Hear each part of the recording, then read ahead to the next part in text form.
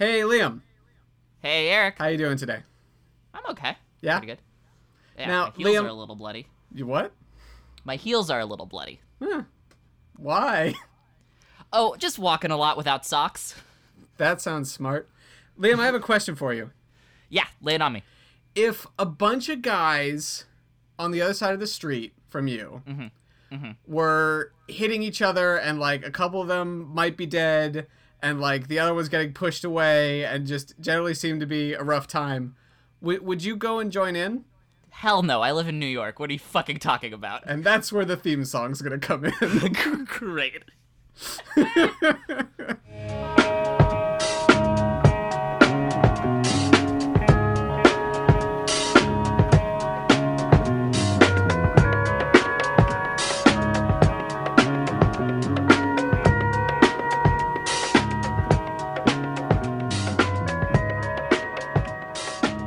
My name is Eric McAdams. Welcome to Big Time Whoopsies, a podcast about incompetence on a grand scale.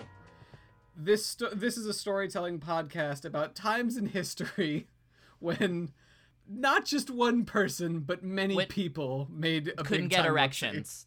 Oh, whoopsie. Ah, shoot. what did I say? That's my impotence podcast. With its sister podcast, an incontinence podcast. Yeah. They're both very gross. And you're gonna have a rotating guest every episode? I am going to have a rotating guest every episode. This time, his name is Liam. Hi, Eric and I do a podcast together called the Schmanime Hour. It's not what it's called. It's the Schmanime Podcast. All right, I want to hear a story about incompetence on a grand scale. Yeah, well, you're in luck. Let me tell Yeah? you. Yeah, Oh, white. so... Fucking 3 cherries for this guy. So, the thing about this story is that it kind of got away from me, which is setting a great tone for this It's podcast. the first episode. I know. Incredible. I was writing the notes and just went, wow, this is not going to be followable by any of them. Anybody, I'll do I my mean. best. So, this story starts, like a lot of stories, with Napoleon. Okay, I was hoping you'd say once upon a time. So I think a misconception in the United States is that Napoleon wasn't actually that important. Really? I think a lot of Americans kind of view Napoleon as just a short joke, a guy who started a bunch of wars and then lost, you know. I don't think a lot of Americans really think of him as a catalyst for a chain of, like, hugely important historical events. You know what? My dad's English, so I think that I might be Yeah. a special case. That must be it. Europeans, like, they know that, you know, Napoleon was a big deal, but also Europeans don't think of the American War of Independence as being that important, in my experience. Oof. Oh boy. Like, they go like, oh, the French War of Independence, that's what you're thinking of. That's the big one. So, when Napoleon did what he did, maybe we'll talk about him in a future podcast, maybe not. There were a bunch of different nations that kind of went like, hey, France isn't really a monarchy anymore. Maybe. And then they rebelled against their monarchical overlords. Mm-hmm. One of these cases was Mexico, who in early 18th century had their War of Independence that lasted only 10 years. And Cakewalk. essentially, what you have to understand about it is that it wasn't like the American War for Independence. There wasn't like one singular body of people just rebelling against one singular body of people. The rebels in Mexico were not well organized, and there were a lot of different kind of consecutive uprisings that really constituted the War for Independence. Sort of a wave of rebellion after rebellion. Yeah, and then eventually kind of the different rebellions coalesced into one that managed to be like the rebellion. And this is going to set such a tone for the rest of the century, let me tell you. Oh boy. Because one of the main heroes of the revolution was Vicente Guerrero, whose last name literally means warrior. Man, talk about your parents putting their dreams on you. Yeah, right? Well, his last name meant warrior, not his first name. Well, but still, like... But still. Regardless, you're not gonna grow up to be like a farmer. Son, I was a farmer. You have to be the thing your name says you are. We're the laughing stock of this barrio. Yeah. That's not it. Nope. Pueblo? Nope. Fuck. No, just quit while you're ahead. Quit while I'm very behind. Yeah, quit while you're only moderately behind. And in the last couple years of the revolution, the last couple years of the War of Independence, he was joined by a man named Agustin de Iturbide. And Augie. sure, we're doing a pretty glossed over kind of overview of these events. I'm not going to go down to the nitty-gritty details because this would be a 6-hour podcast if I did. Oh, I'm in. But Let's Ken Burns this shit. Agustin de Iturbide is one of the names you're going to have to pay attention to because I'll call him Augie. yeah, he used to be a general on the side of the Spanish monarchy in Mexico. He wasn't Spanish, he was Mexican. And Mexico at this before independence was known as New Spain. It was a viceroyalty of the empire of Spain. Mhm. And Agustin de Iturbide actually helped put down a lot of the early rebellions and in some pretty nasty massacres. Ooh. There were reasons people wanted to rebel because, you know, innocent people kept getting shot Yikes. by the Spanish forces. But then Agustin de Iturbide switched sides, met up with Guerrero. As you do. So they come up with the Plan of Iguala, which is a really, really vague plan, as it turns out. Essentially, the plan is we should all just be one rebellion and overthrow Spain, but then we should get the Spanish emperor to come to Mexico City and rule Mexico from Mexico. So a couple of questions Go for it, Liam. about this plan. Yeah. It seems like what they're doing is wrong. It's not really a question. So- more of a fact. So this is not like the deepest dive research podcast, but I literally went and found this document, the Treaty of Cordoba, that they made, and I read it in the original Spanish, and I still don't know why they wanted to do this. Oh my god. So they're basically like, we just overthrew you. Can you come back and like teach us how to do stuff? Can you feel this orange for me? And the Plan of Iguala, I guess, succeeds. They overthrow the Spanish monarchy. The ruling forces leave. They sign the Treaty of Cordoba, which I just mentioned, which involves asking the Emperor of Spain to relocate his capital from Madrid to Mexico City and ruling Easy. the Spanish Empire from there. It's all it takes is just one big boat. Included in this document are saying if he refuses, we go to every member of his family and ask them to do the same thing. Are you fucking kidding me? And then Agustin de Iturbide had the foresight to add in a clause here that goes, if they all refuse, we could maybe pick our own leader. That sounds My good. god! This is like the most hesitant rebellion. They're so afraid they're gonna fuck this This up. is okay. So a thing that you'll notice with these kinds of in these revolutions, these wars for independence, is that no one knows what they're doing because it's such a new idea not having a monarchy, just kind of in control of everything. That when they replace them, they kind of go like, "Well, shit. What else? need that- What else is there?" You need that middling period where the monarchy, all right, you just got rid of them, and now they come back just to make sure everything's on the up and up. Yeah, Mexico has a hell of a middling period. Oh my god. So, once every member of the Bourbon family refuses to be the Emperor of Mexico, Agustin de Iturbide becomes the Emperor of Mexico. And you would think that because he was the one who added that clause into the Treaty of Cordoba that he wanted this, that like This was his plan all that this along. yeah, this was him going like, okay, this will be a way for me to become Emperor of Mexico. But by other accounts, he like didn't want to do it. All his friends had to like get together and go, yo, you got to do this. Look, the whole country of Mexico is behind you. You're one of the heroes of the revolution. You're more. We asked every member of his family, and they all said no. Yeah, and here's an important point: you're not a peasant like Vicente Guerrero, so more established powers might accept you more.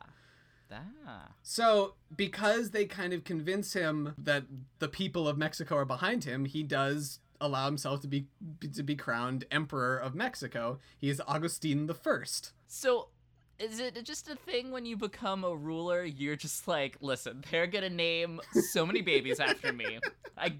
We gotta make sure that everyone knows that it started I was there here. First. I'm the trendsetter. Look at the Normans. Like when William the Conqueror went to the throne, he was like, "Now I am William the First." Finally. Now I've got a number. That's letters and numbers. I'm like algebra. Nobody can dispute algebra. I am absolute truth. So, Augustine's emperorship does not last very long. Oh boy. Yeah, because when they installed him as emperor previous to that, they also made a constitution and established the Mexican Congress. And the problem with this was the Mexican Congress hated Augustine. But why? Not really sure, to be honest. That fucking guy with a number in his name. So, something that'll come up later as well, there are essentially two political parties in Mexico, and they boiled down to just the Conservative Party and the Liberal Party. That's literally like what they're called on Wikipedia. Well, I know how that works out, and it's wonderful for everyone. Yeah. But the thing is, like, people switched sides from one to the other. They weren't really, like, established factions so more as just kind of vague generalizations. And at some points, you know, liberals would dislike this guy because he was a conservative, but then he'd switch to their side and he'd be great. Love him. Love that guy. And this was kind of the case for Augustine. Also, admittedly, he was a bad emperor. Once Congress started speaking out against him, he dissolved Congress. He made that not a thing anymore, and then jailed a bunch of them. He also reportedly stacked his administration with people he liked, people who weren't necessarily good at their job. Gosh. He also, this is kind of a side note, he didn't have like a real palace, because like they didn't have these things just set up for, you know, a maybe emperor down the line. So a guy named Juan Moncada just kind of loaned him a mansion. And to this day, it's known as the Palace of Iturbide, not the palace that Iturbide borrowed. Oh, this old place? I'm leasing it. Yeah, I like you guys. I like the rebellion. You just take my house. I'm just leasing the old mansion. It's real nice. Hun, we're gonna have to move into my mother's. Literally less than a year after Augustine becomes emperor, a rebellion rises up against him. Oh boy. I have a feeling that this will be a common trait in this story. And it's led by a man who is pretty much going to define the next 40 years, no, maybe 30 years of Mexico's history. General Antonio Lopez de Santa Anna. We're just going to refer to him as Santa Anna from here on out. You may remember him, viewers at home, from the movie The Mask of Zorro, where he's mentioned like 1,000 times but never actually appears. Ah, like Godot. Sure. Except in that movie he was actually supposed to appear and they just cut him out. Oh. Yeah. So, okay. He was supposed to come in at the end and like smile at Zorro for having saved the Californian people. But then they were like, actually, this guy wasn't that great. Because Santa Anna was known as a hero of the revolution and a defender of Mexico. He also described himself as the Napoleon of the West. But in reality, he was more of a coward, bully, and political opportunist. Oh, he would have done great in DC. Yeah, love those. Love 'em. Yeah, just get more of those guys in here. I want to buy a 6-pack. He and a couple other generals rise up against Augustine. They start winning victories. Augustine sends out forces against them, and the forces that he sends out have a nasty habit of joining Santa Anna's side as soon as they get there. Don't you hate it when you're playing chess and your pieces start killing your king? Yeah. And I read on Wikipedia that Augustine later regretted not just leading the armies himself. Because if there's anything that defines this century, it's people being loyal to you until they're not. Until they're just not anymore. But they're super loyal until they're not. Yeah. We're fiercely loyal until a better opportunity comes around. Well, we're going to get back to Santa Anna because he is not a better opportunity. So Augustine is overthrown. He's exiled. He leaves. They reestablish the Congress. They make it not an empire anymore. They just have it be presidents. Now we're going to have presidents. That's what we're going to do. Kind of like what they do. They write a whole new constitution. They're like, this is it. We're going to do it right now. And the first president they have is named Guadalupe Victoria. Jorge Washington. Oh, okay. Guadalupe Victoria. And he actually serves his whole 4-year term. Oh. Yeah, don't get used to it. I was going to say, this seems like he might be a bit of an anomaly. From 1824 to 1828, Guadalupe Victoria is just president of Mexico. Things seem to go pretty much fine. And then the election of 1828 happens. And Vicente Guerrero, you remember him, runs for president. And Santa Anna supports him.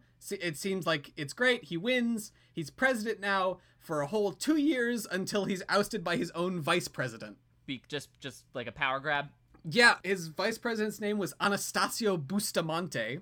Oh, man. Spanish names are so much better than ours. I mean, but like, Anastasio Bustamante he's a cut above Spanish names even. It's just a killer name. You know what? You have to grab political power with that name. Yeah. There's no other choice that you have. Anastasio Bustamante would go on to be president of Mexico 3 separate times. He's their Grover Cleveland. Over the next 25 years after the first president serves out his full 4-year term, over the next 25 years, Mexico has about 25 different presidents. And sorry, how many years? About 25. And some of them, instead of just serving a term and then stopping, they serve as president for a month, appoint their vice president, and he's president for the month, and then he gives the presidency back to the first guy who's president for a month, and then he appoints his vice president again. It's very confusing. So they're just treating Mexico like a kid of a divorcee. Honestly, I have no idea why they do this. I mean, sometimes I do, because, Anastasio Bustamante, he was backed by conservative forces, the aristocracy of Mexico. The conservative forces tend to support the military and the church, and they tend to be formed of the richer elements of the society, specifically ones who were pretty loyal to Spain back in the day. Anastasio Bustamante is president for a couple years, then he gets ousted, and back to our friend General Santa Anna, who becomes president. General Santa Anna is the first to popularize the ruling strategy of not ruling by, instead of being president, letting his vice president be president, and then just kind of see how things go. Pretty much so I told you he was a political opportunist, and that's because he identified as a liberal. He was on the side of liberty, all that stuff. He was a revolutionary. But he knew that there was some danger involved in actually enacting liberal reforms. And so he let his liberal vice president actually be president and make those reforms while he just kind of watched. And so when people reacted negatively and his vice president was ousted from power, he didn't feel any repercussions. I mean, it's kind of a genius. It's like the Van Wilder method of ruling. Yeah, so while Santa Anna is going back and forth between being president and being something else, I mentioned that Anastasio Bustamante would be president 3 times, and that's because he took control, then he'd get ousted, then he would take control again, he'd get ousted. Santa Anna was head of the Mexican state in one form or another 11 separate times. My fucking God. Because he would just be president for a month and then name someone interim president while he went off and fought a battle. Oh, okay. I mean, I guess that kind of makes sense. This is the era of Romanticism, and General Santa Anna definitely thought of himself as the romantic revolutionary hero. Hence, Napoleon was also thought of as like the ultimate romantic hero, and you'll remember Santa Anna thought of himself as the Napoleon of the West.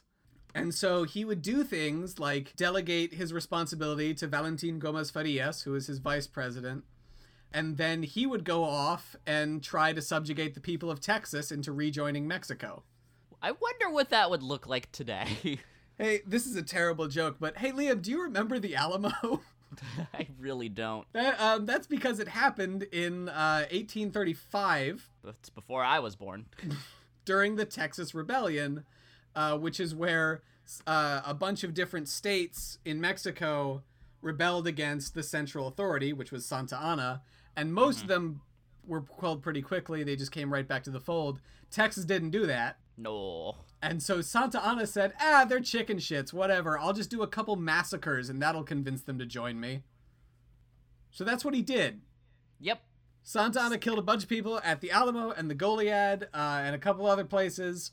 And he was like, I'm doing great. I'm killing a bunch of people. Surely the people of Texas will come to my side any minute. And then... Because if there's one group of people who always stand to reason, yeah, it's Texans. Yeah, that's... If anything, studying history will teach you that. And then General Sam Houston took a bunch of cannons and cavalry and fought Santa Anna at the Battle of San Jacinto and beat Santa Anna's ass despite having a smaller force. Santa Anna was captured because... Santa Anna was not captured in the battle. He was captured the next day wearing a private's uniform and hiding in a swamp. Nope, you got the wrong guy. No, I'm just a private. I'm just a private. I'm just a private living in a swamp. Santa Anna, I hear that guy's great. That theory's the Napoleon of the West. Yeah. That's what I've heard. Not me, though. I'm just a lowly private. What's my name? Santa Anno. I was named after him. Yeah. This is where you'd expect Santa Anna to get executed, because that's been like the fate of a bunch of the previous presidents and emperors, including Vicente Guerrero. I forgot to mention that. When his own vice president ousted him, the new government also executed him. Well, it also tends to be the fate of any war prisoner that gets captured before, like, World War I. Instead of doing that, they go like, no, actually, this guy can be useful. And they take him to Washington, D.C., where he can make a declaration and sign contracts saying Mexico will never attempt to reconquer Texas. Huh. And that's what happens. I mean, sort of. Santa Anna's a dick, so, like, he does send out an occasional squad into Texas just to kind of commit casualties. Well, it's spring again. Let's see. What can I do? I already cleaned the mansion. I gotta go after Texas again. It's in the calendar. So while this is happening and he's in captivity for like a year over there, Bustamante becomes president again, just in time for a conflict with France called the Pastry War. Do they get their just desserts, Eric? Well, France does. So France is full of jerks. Yeah. I mean, yeah. At this time in history. Oh, right. Yeah. That's what I meant. Yeah. I knew you knew. Sorry. I can't get over the fucking pastry wars. Well, there's a very good reason. Throw another croissant at him. It's not called the pastry war just because the French are fighting it. It's called the pastry war because a pastry chef started it. No! No. Wait. A fucking Chopped contestant did this? Mary Berry and Paul Hollywood are gonna be so upset when they learn about this. I would like to read a paragraph directly from the Wikipedia page. I would like to hear this paragraph, please. It says, in complaint to King Louis Philippe, a French pastry chef known only as Monsieur Remontel claimed that in 1832 Mexican officers looted his shop in Tacubaya, which is a town on the outskirts of Mexico City, Remontel demanded 60,000 pesos as reparations for this damage. I'm all out of butter and wine. His shop was valued at less than 1,000 pesos. It's really good wine. My accent work is just fucking on the money. To give this some context, the average daily wage in Mexico at the time was 1 peso. France thought this was clearly a good reason to go to war. We've got all these tanks lying around. And what No, they do is they just blockade an important Mexican port and just go like, y'all ain't trading until you give us money. Your accent works a lot better than mine. And that's pretty much what happens. Oh my god. 'Cause What is happening in history? Mexico has been fighting itself for decades now, and it doesn't have the kind of military power that can compete with a pastry chef! With France, which has backed one pastry chef into blackballing an entire nation. To be real though, like, how good were those pastries though? Like, this dude must have been the fucking Julia Childs of the 19th century. Oh my god. So I can see how this story fucking got away from you. Right! You were like, we were talking about Mexico and now dessert! I know! How did this happen? Thankfully, not too many people die in this war. Oh, but the sorbet wars were a bloodbath. It ends with Mexico paying France 60,000 pesos. Are you fucking kidding me? One uppity chef changed the entire history of a different nation. I am going insane. I know.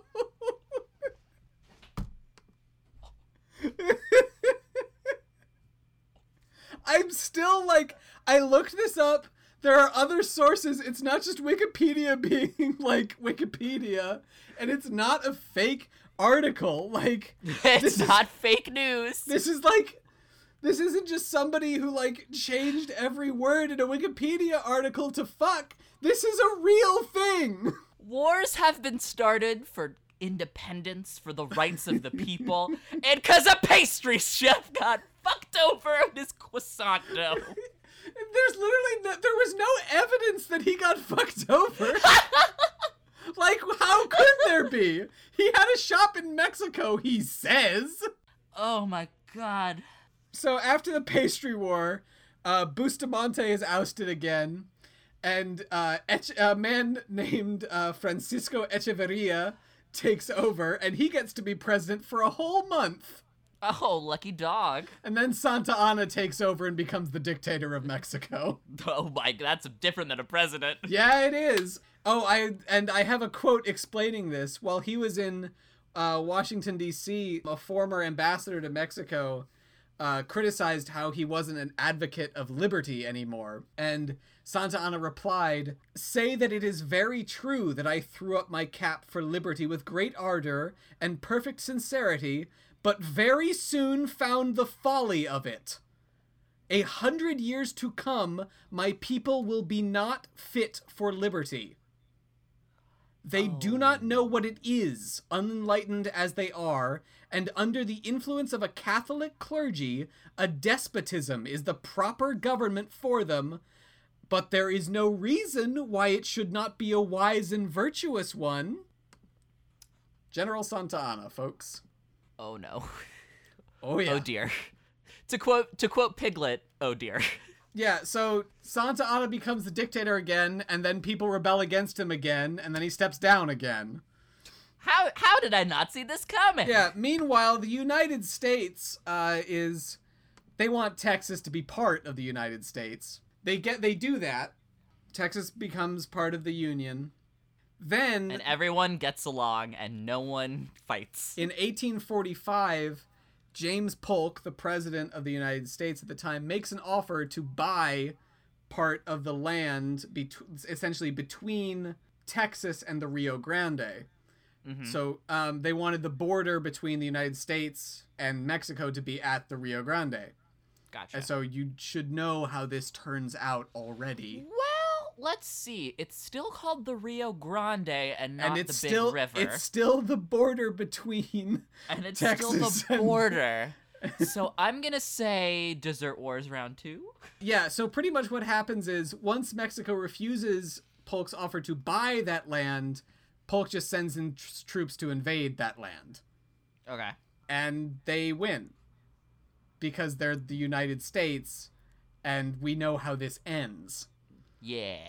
They just kind of take over. Santa Anna fights it to the end, and only when he doesn't get support from key politicians in Mexico to regroup and try to reconquer Texas, which he said he would never do, does he give up. You have no proof that I would never do that. We brought Your you here. signature on this on a document. fucking piece of paper. I don't know what you're talking about. Yeah, this is not a thing. Have you heard of the pastry wars? We're not even done with France. I'll get back to them in a No, second. why?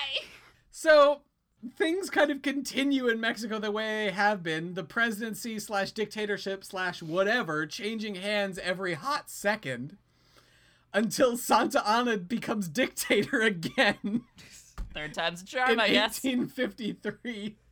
Listen, Eric, do what you love, and the people will submit. Here's the thing. So, Santa Anna was he was a weirdo. And he Really? was, as you can probably tell, he wasn't really interested in staying president / dictator.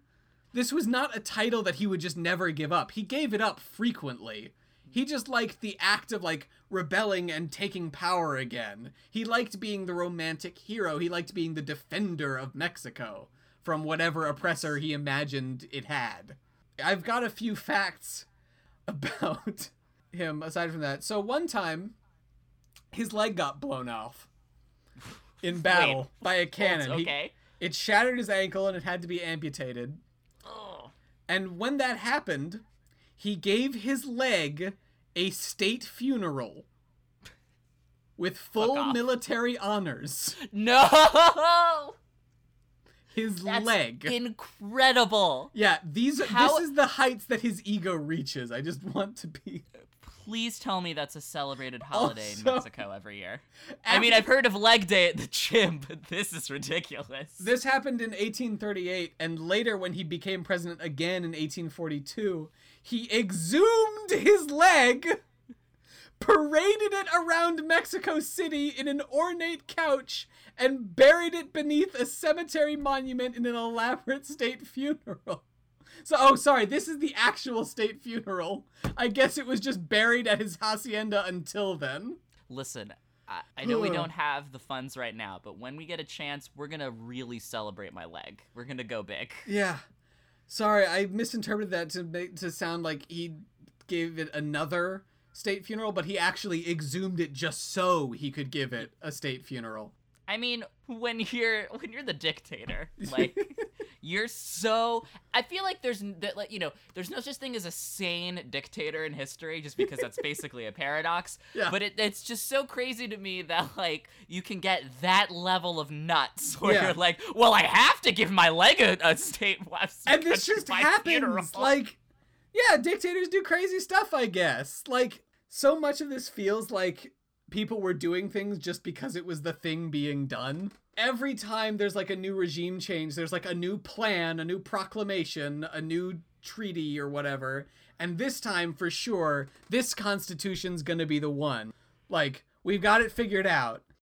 They only seem to be overthrowing their oppressors because that's what you do, right? It's just part of the dance. They only become the oppressors because that's what you do, right? When you get to a position of power, you oppress. That's how it works. Isn't that not correct? It's all part of the magical dance of power. I guess. It's a simple lesson, but it bears repeating.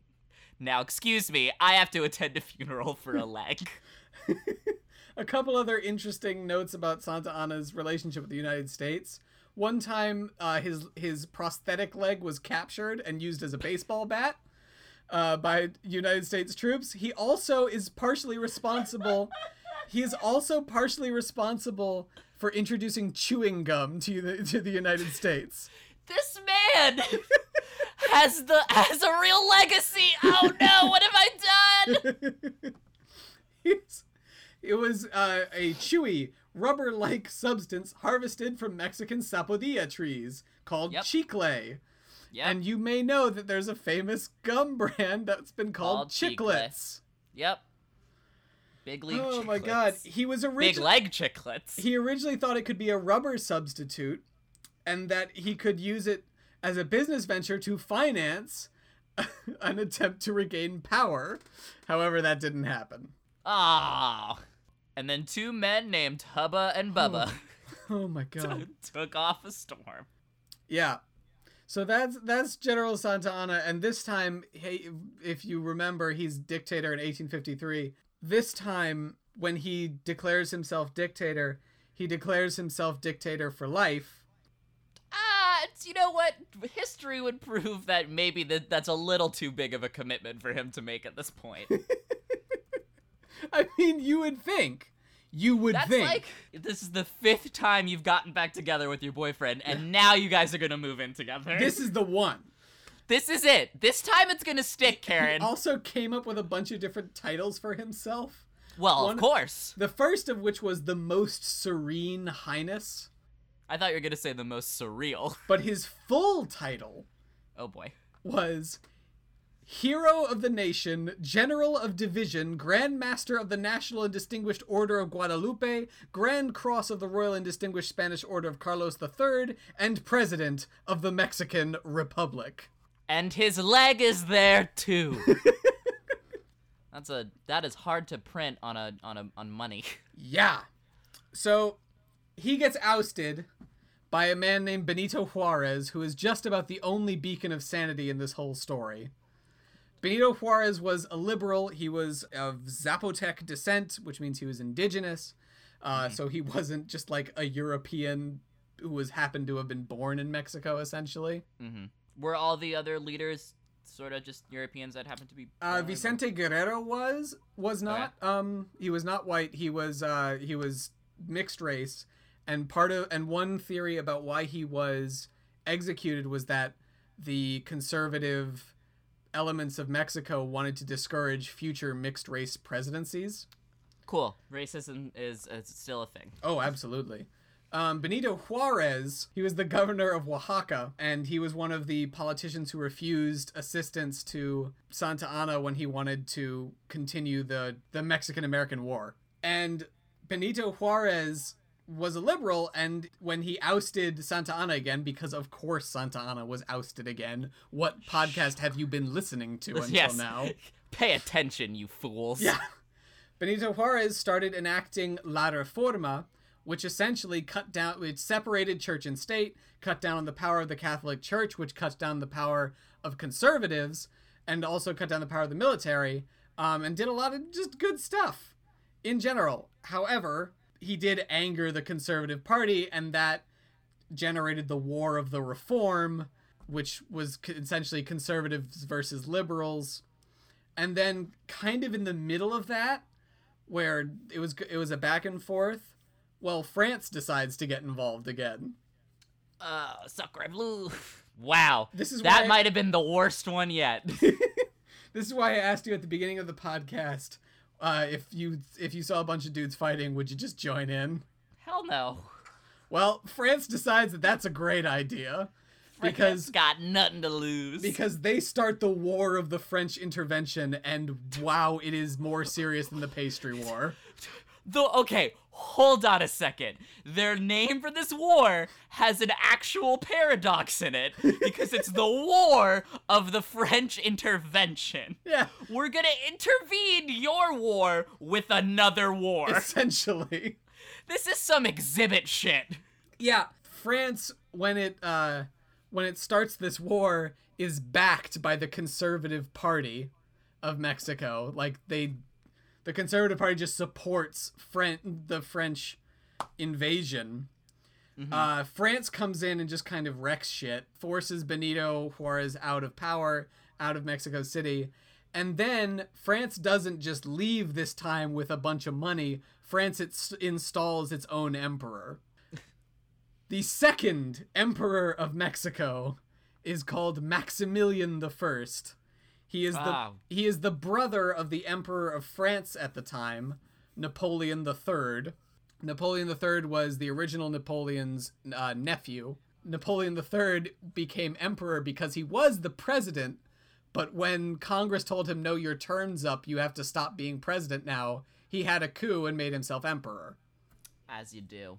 As you coup. Right? And that started the Second French Empire, and he wanted Mexico to essentially just be a puppet for the French Empire, and that's why he sent his brother over there to be the Emperor of Mexico. Guess what? It doesn't go great for the Emperor of Mexico. I was about to say, and how did that work? How did the people of Mexico feel about this? The war of the French intervention starts again because France says that Mexico owes it money. We opened up a small cafe on the border of Guadalupe. It's worth 4 million pesos. But it's a really, banh mi shop. We haven't even invaded Vietnam yet. But this time, the interest is not actually money. It's about taking power. Yeah. And they are initially backed by the United Kingdom and Spain, who also say that Mexico owes them money. But Spain and the United Kingdom just kind of back out pretty quickly. They're not really in the war. That's why it's not called the War of the British, Spanish, and French intervention. The War of the Clusterfuck. Yeah, the War of the long name. The War of the long name.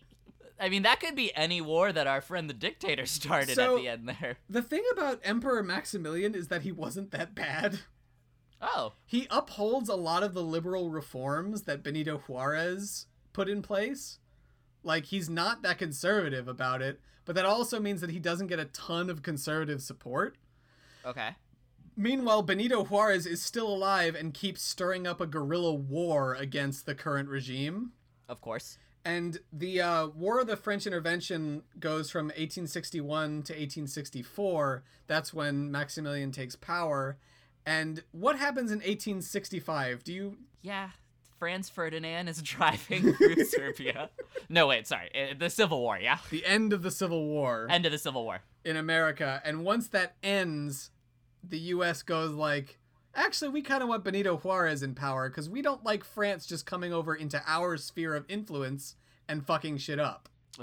Sorry, after all the history classes I've taken, the term sphere of influence it makes the hairs on the back of my neck stand up. Sorry, I won't use it again. No, it's just I took a history of Africa class, which is basically guilt for white people, and which is of course making problems about myself. But yeah, the term spheres of influence was a big throw around term back in the day. Okay, well, the United States considered the Americas essentially its sphere of influence, and Europe was not to mess with.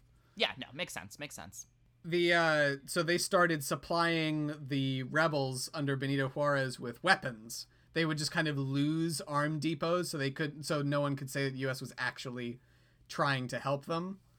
Oh, dude, this reminds me a lot of the Iran-Contra situation. You should look into that one. I've got such a long list. There is an unending fount of material for this podcast. Your cup runneth over. Whew, let me tell ya. That you should have named the podcast the Let Me Tell You show. I'm okay with Let Me Tell You being like the catchphrase. The catchphrase? Of put that shit podcast. on a t-shirt with your beautiful mug on it. Just like sighs, let me tell you. Sigh. Deep sigh, let me tell you. That's a great t-shirt. That's a great, I would own 8 of them in different colors. I'll do a Teespring. So once they get American support, everyone else in the world except for Maximilian realizes that he's dead in the water. France starts pulling back its support. Other European powers will not touch it because they know it's going to fall apart. The Republicans under Benito Juarez... like a horrible game of Jenga. Yeah. Benito Juarez starts gaining, he gets victory after victory. And eventually, he takes control of Mexico City. And Maximilian, considers fleeing, just going back to Europe. And boy, should he have. Instead, he talks to his generals and like staff. Like he asks them whether they think he should leave, and they're all like, "No, long live the emperor! We will prevail!" And then they don't prevail, and they all get murdered. Amazing. Maximilian dies by firing squad alongside two of his top generals. He's got some last words that are actually really nice. Oh. He says, "I forgive everyone, and I ask everyone to forgive me. May my blood, which is about to be shed, be for the good of the country. Viva Mexico, viva la independencia." Yeah. And his generals both just shout, "Long live the emperor." Aw. Friendship. His wife does escape to Europe, and she like spends the rest of her life in a cloister. Benito Juarez, however, takes control of Mexico and actually has a stable presidency for like a decade until Porfirio Diaz has a coup and starts a dictatorship. That's the end of the story. Oh my god! France! Fucking what? So the reason it's called the Emperors of Mexico It's because there was 30,000 of these fucks. is because they bookend the story. Yeah, It starts with Agustin and ends with Maximilian. Maximilian. And in between, there's just 1,000 presidents and dictators. Whew. So Holy- normally in what I'm planning for a normal episode of Big Time Whoopsies this is where I would do a story of. I just did a story of grand incompetence. I would want to do a story of competence on an absurd level. Mm-hmm. But I'm not going to do that because this has already gone on really long and Yes. I'm exhausted. I'm also very tired from yelling about France. That's a very, very grand overview of the history of Mexico from about 1810 to about 1870. Man, 60 years of fucking nuts. My god. See, when I thought of this story for this podcast, I thought it was going to be, two emperors that failed, that were both killed. That'll be fun. It'll teach you not to be emperor of Mexico. It turns out there's a lot more to it. It's a little more nuanced than that. Oh, by the way, for those wondering, I didn't really give Santa Anna an epilogue. Oh yeah. Santa Anna, after being ousted for the final time in 1855, goes off and lives out the rest of his life with his wife, who is much younger than him. Good. And was also rich. Well, I mean. Yeah. Santa Anna married two different wealthy teenage women in his life. What a schmuck. Yeah.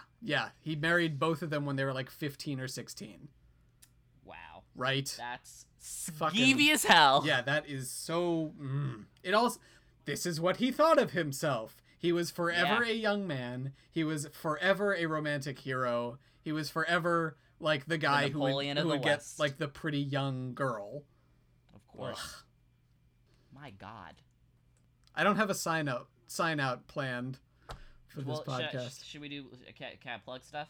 Oh yeah. Hey Liam, you were a great guest. Thank you for being on the podcast. Yeah, thank you for having me. I want to come back all the time. This is great. I can't wait to listen to episodes I'm not on. I got a lot of these. Yeah, no, I'm very excited. Hey, if you like podcasts about stories, you should check out the podcast I do with my good boyfriend. Well, hold on. My good friend who's also a good boy. Into it. Fine. My husband, Tom Lockney, and There we I go. do a podcast called Media Majors. Where How many husbands do you have? Too many. Because I would definitely be counted as one of them. You're probably like the OG. Like you're the grand husband. This is true. This is happy polyamory. Yeah, this is just platonic polyamory. We're describing friendship in the worst way possible. I do a podcast with my friend. Sexy platonic friendship. I do a podcast that Eric's been on a couple of times called Media Majors, where Tom and I research stories about movies, TV, that's what I do, and internet and video game culture is what he does. Eric's our resident sports expert, and it's a lot of fun. I also do the Schmanime podcast with Eric, a podcast that refuses to update no matter how hard I try editing the episodes. You can't make it. Stop trying. I'm just giving up. No. Hopefully this will be out soon, because I can't wait to listen to it. Yeah. This story ended up being so much bigger than I thought it was. Yeah. I thought it was just going to be the story of two failed regimes in Mexico, but you can't understand anything without understanding the stuff that happens before it, so... Let's brainstorm you a sign-off. There we go! Done in one! That'll work this time. Hi, I'm Liam Sr. I'm Josh Phillips. And every other Thursday on the Major Cast Network, we release Musty TV. You see, we like television. Some say too much. Most doctors say too much. So we watch the first episode and last episode of a canceled show. And we decide to tell you, is it worth watching? It's not. It never is. Enable our descent into madness every other Thursday on iTunes and where else podcasts may be. Thanks for listening to the Major Casts Network. Stay fun, stay nasty, and stay major.